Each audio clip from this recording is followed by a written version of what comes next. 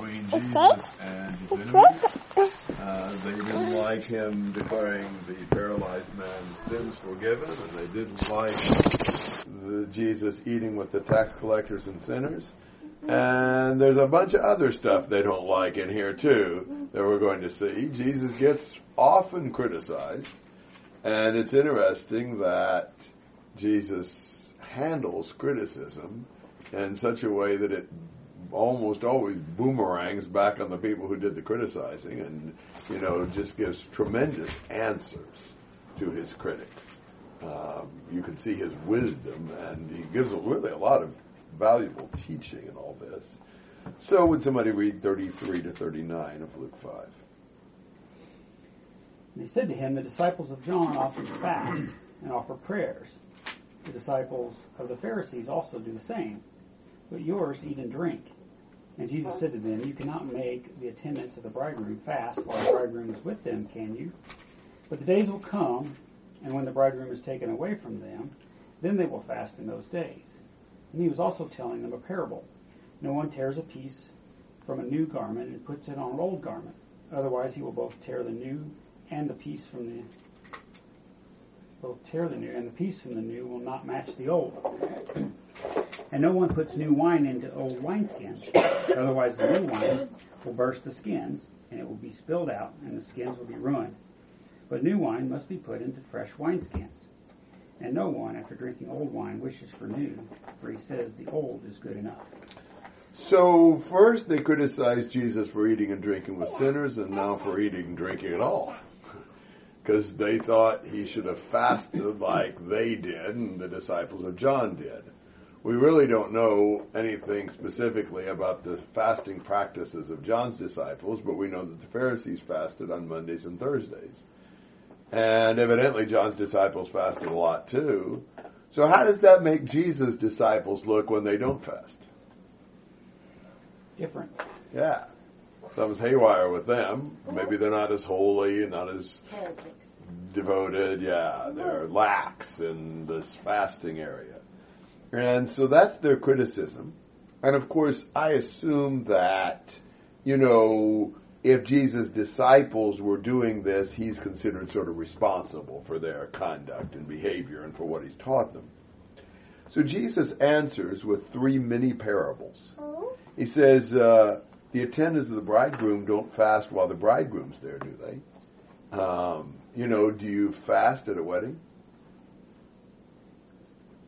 You have a feast. Exactly, you feast. Why? You celebrate. Yeah, it's a time of joy, it's a celebration, eating seems appropriate, and evidently that's transcended cultures and time periods, because we do the very same thing. It's hard to imagine a wedding without some food. And of course the point about that is that Jesus is the bridegroom. And this is wedding time. This is celebration time. Jesus is here. Why would they fast at such a joyous and festive time as this, a time when Jesus is here? When does he say they would fast? When he leaves. No, he doesn't say when he leaves. What does he say? Even stronger. When he's taken away? When the bridegroom is taken away. That sounds rather ominous, don't you think? I mean, it's kind of unusual to think about the groom being bumped off.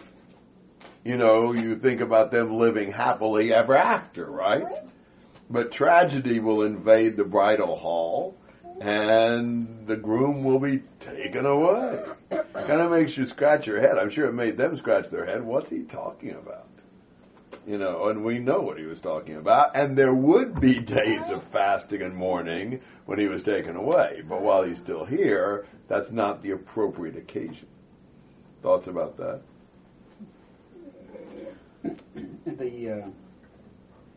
What's the wording on that? But in verse 35, but the days will come. And then it's like it starts another, and when the bridegroom is taken away. Is that how that's... Yeah, that's what I've got too. But the days will come when the bridegroom is taken away from them, and they will fast in those days. I think... I don't know if the days was something else specific, or that was trying to set that apart in some way. I don't think so. I think the idea is the time's coming, and in that time the bridegroom will be taken away. Yeah, I mean, but it is kind of an odd way to say it. Right. We would just read it, but the days will come when the bridegroom is taken away. Right. I have no idea. Some of the other translations may translate it that way. I don't know. So it's talking about when he dies, Yes. obviously, and that's sad. Right. Then he comes back and it's happy again. Right. So, I mean, it's not like we're still mourning that he was taken away at this point. Right. He doesn't go on to that next step. Right. He really doesn't. So that kind of leaves open whatever. I don't think this really answers questions about, fasting practices today. I would point out that there were a couple of times that the early Christians fasted, like when they sent out Barnabas and Saul for a preaching trip, and also when they were choosing elders in each Right. church. But I guess I was asking more about, this seems to be in the context of, you're mourning and going to fast Right. because he's taken away. Right. And that applied when he died, but that was only, a very short window. And Right. That's right. But, still, can you imagine the disciples eating on the night after he was crucified or the next day? So, I think Jesus probably wants to get that in here. It's like this is a joyous time, but a really dark time is coming. And Jesus, in so many different ways, alludes to that. Destroy this temple, and in 3 days I'll raise it up. In different little cryptic ways, Jesus slips that idea in before he starts really just explicitly saying it. And he's certainly not trying here to explain anything or go on. He's answering the question about fasting. Right. That's and, right. And in the analogy, you don't fast when the bridegroom's there. Right. But when he's taken away, however long that is, that's when you would Right. Exactly. fast. Yes.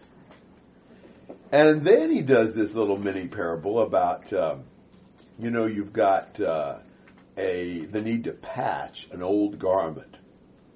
So would you tear a piece of cloth from a new garment and put it on as a patch from the old garment? That doesn't seem like a very good idea just in general, because you're ruining the new garment by tearing the thing off. But it's not just that. How's it going to work to patch up the old garment with new denim? I think about a hole in your jean knee and all that, and we really have to go back to the days of my childhood, because we are dealing in the era of pre-shrunk cloth these days. But I don't know, I suppose, you two remember that, do you remember? Mom would always buy our clothes big, because she'd say they'll shrink. We still do that. Do you still do Yeah, that? clothes still shrink a little bit. But not like they did. She'd I buy don't know them. how they used to. She'd buy them significantly larger. Okay. Yeah. You don't remember that? She would with ours. She'd, we got to buy these big because they'll shrink. The first 3 or 4 times they were washed and dried. I wish my mom did that. You'd like bigger clothes? Or do they shrink? Sometimes I try them out at the store and they seem smaller when I wear them in the house. Maybe you're growing. Or maybe they do shrink. Maybe that's still the idea. But imagine that the new denim then shrinks and the old jeans have already shrunk. Then so it just splits out again, and the tear results, and so really you've ruined everything. You have nothing really to show for it. Besides that, the patch doesn't even match the jeans. It's going to be a whole different color, brighter, and all that.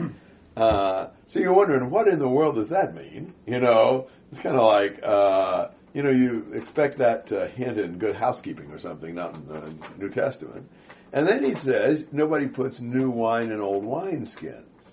Or the new wine will burst the skins and, ruin the wine and the skins both. So what's the deal with that? Well, apparently you'd put grape juice and let it ferment in a new animal skin. You'd close it off. And I don't know much about chemistry, but I understand that when the grape juice, ferments into wine, it gives off a gas and expands. But an animal skin has some give to it, some elasticity. So that works. But what if you take an old wineskin that's already been stretched and you put some more grape juice in it and it starts fermenting? It's going to give off this gas, it's going to expand, and that skin's already stretched, and so it's going to bust, and everything will be ruined. And again, Well, that makes sense. We can get that point, but why does he say this? And I think the lesson in this is that you cannot expect to match Jesus up with the old forms and traditions of Phariseeism and Judaism.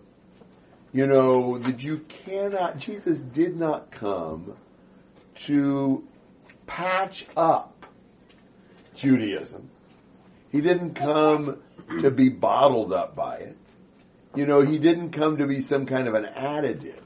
You know, Jesus came with a radically new, different message, radically new, different habits and forms. You can't confine him within the limits of the way they always did things. So Jesus is kind of a total replacement. He's not just a source of patches, you know. And so he's not just patching up Judaism, and you can't confine what he's teaching within the old limits of their understanding. So they were presuming that the fasting stuff would apply to Jesus.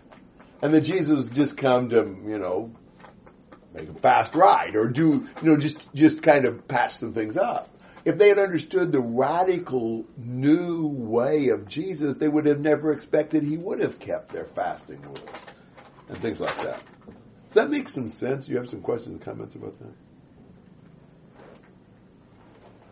I love that passage for this purpose also, though I understand this isn't the main application. I think it's a fair application.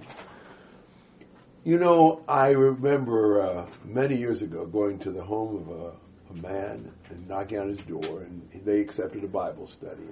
And the first time we studied with this couple, he said, listen, I want to make it clear from the beginning that we're not looking for some kind of like radical change. We just thought a little bit of Jesus might help, you know, smooth out some things in our family. Well, thankfully, he got more than he bargained for. You know, but isn't that what people want? They want a little bit of Jesus to patch up the rough spots.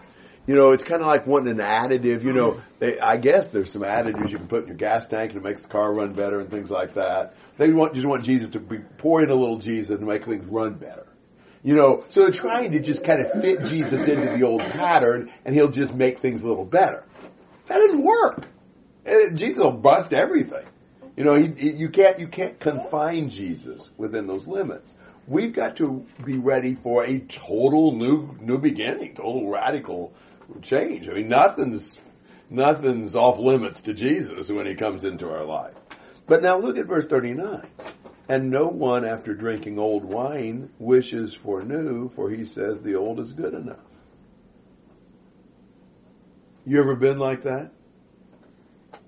Do you like to try new food? When you go to a restaurant that you go to a lot, do you order the same thing you always order, or do you always try new stuff? Same thing. Chris, I can imagine, might vary it a little bit. I don't know. But yeah, I do the same thing. You know, I was so bad that when I was in school, the first chair I sat in a class, that's where I sat the rest of the time. You know, unless the teacher made us, you know, have assigned seats or something. But I mean, I'm that way anywhere, anything I do. You know, first thing I do, that's what I do all the time. You know, that's the way we often are. You know, it's like, oh, well, this is good. I don't want to try something else. This is good. And that's the problem. That's the problem with people receiving Jesus. They have a hard time changing old habits, and a lot of times they're not even willing to try it. You know, I'm good with the old. And so being content with the old way of life is one of the obstacles in getting people to turn to Jesus. They're just not dissatisfied enough with the way things are right now. I'm not going to try something else. And that's what Jesus was facing, a lot of resistance from people who were tradition bound, who didn't want to change. Thoughts and comments on Luke 5.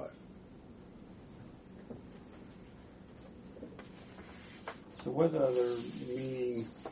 I mean, that's not real clear in this. You know, just reading through that, where he's going with that. For one, it's not exactly related to the question. about the fasting. So it kind of changes. Mm-hmm. The first answer talks about the fasting, and then he goes on to this, which I suppose, I don't know if that was even in the same conversation. Sometimes you have... And he was also telling them a parable, I think is probable. And in the other Gospels, it's connected. Right. I just wonder how others interpret that, because it's not, I wouldn't say that is real clear.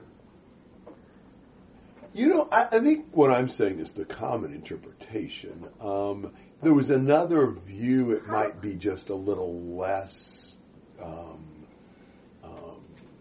extensive. There are some people who might just say, Jesus saying you put things together that fit together. So fasting doesn't fit with a time of celebration like this any more than a new patch fits on old garments or new wine fits in old wineskins. But I think that on the end of the day, there's more than that. I think that there's a reason why Jesus uses the new and the old. And I think, well, at least from what I've read, this is definitely the common thought in one sense or another.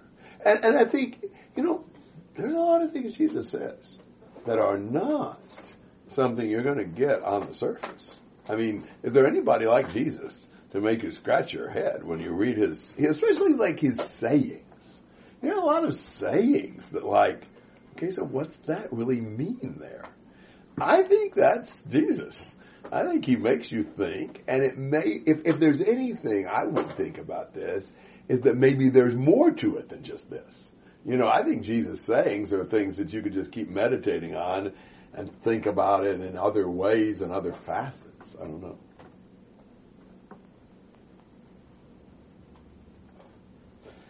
Well, we'll find plenty of other things to puzzle over here as well, maybe in the next section. So, because Jesus gets criticized again, or his disciples, but he's considered responsible for them. So chapter 6, verses 1 to 5. Now it happened that he was passing through some grain fields on the Sabbath, and his disciples were picking heads of grain, rubbing them in their hands, and eating the grain. But some of the Pharisees said, "Why do you do what is not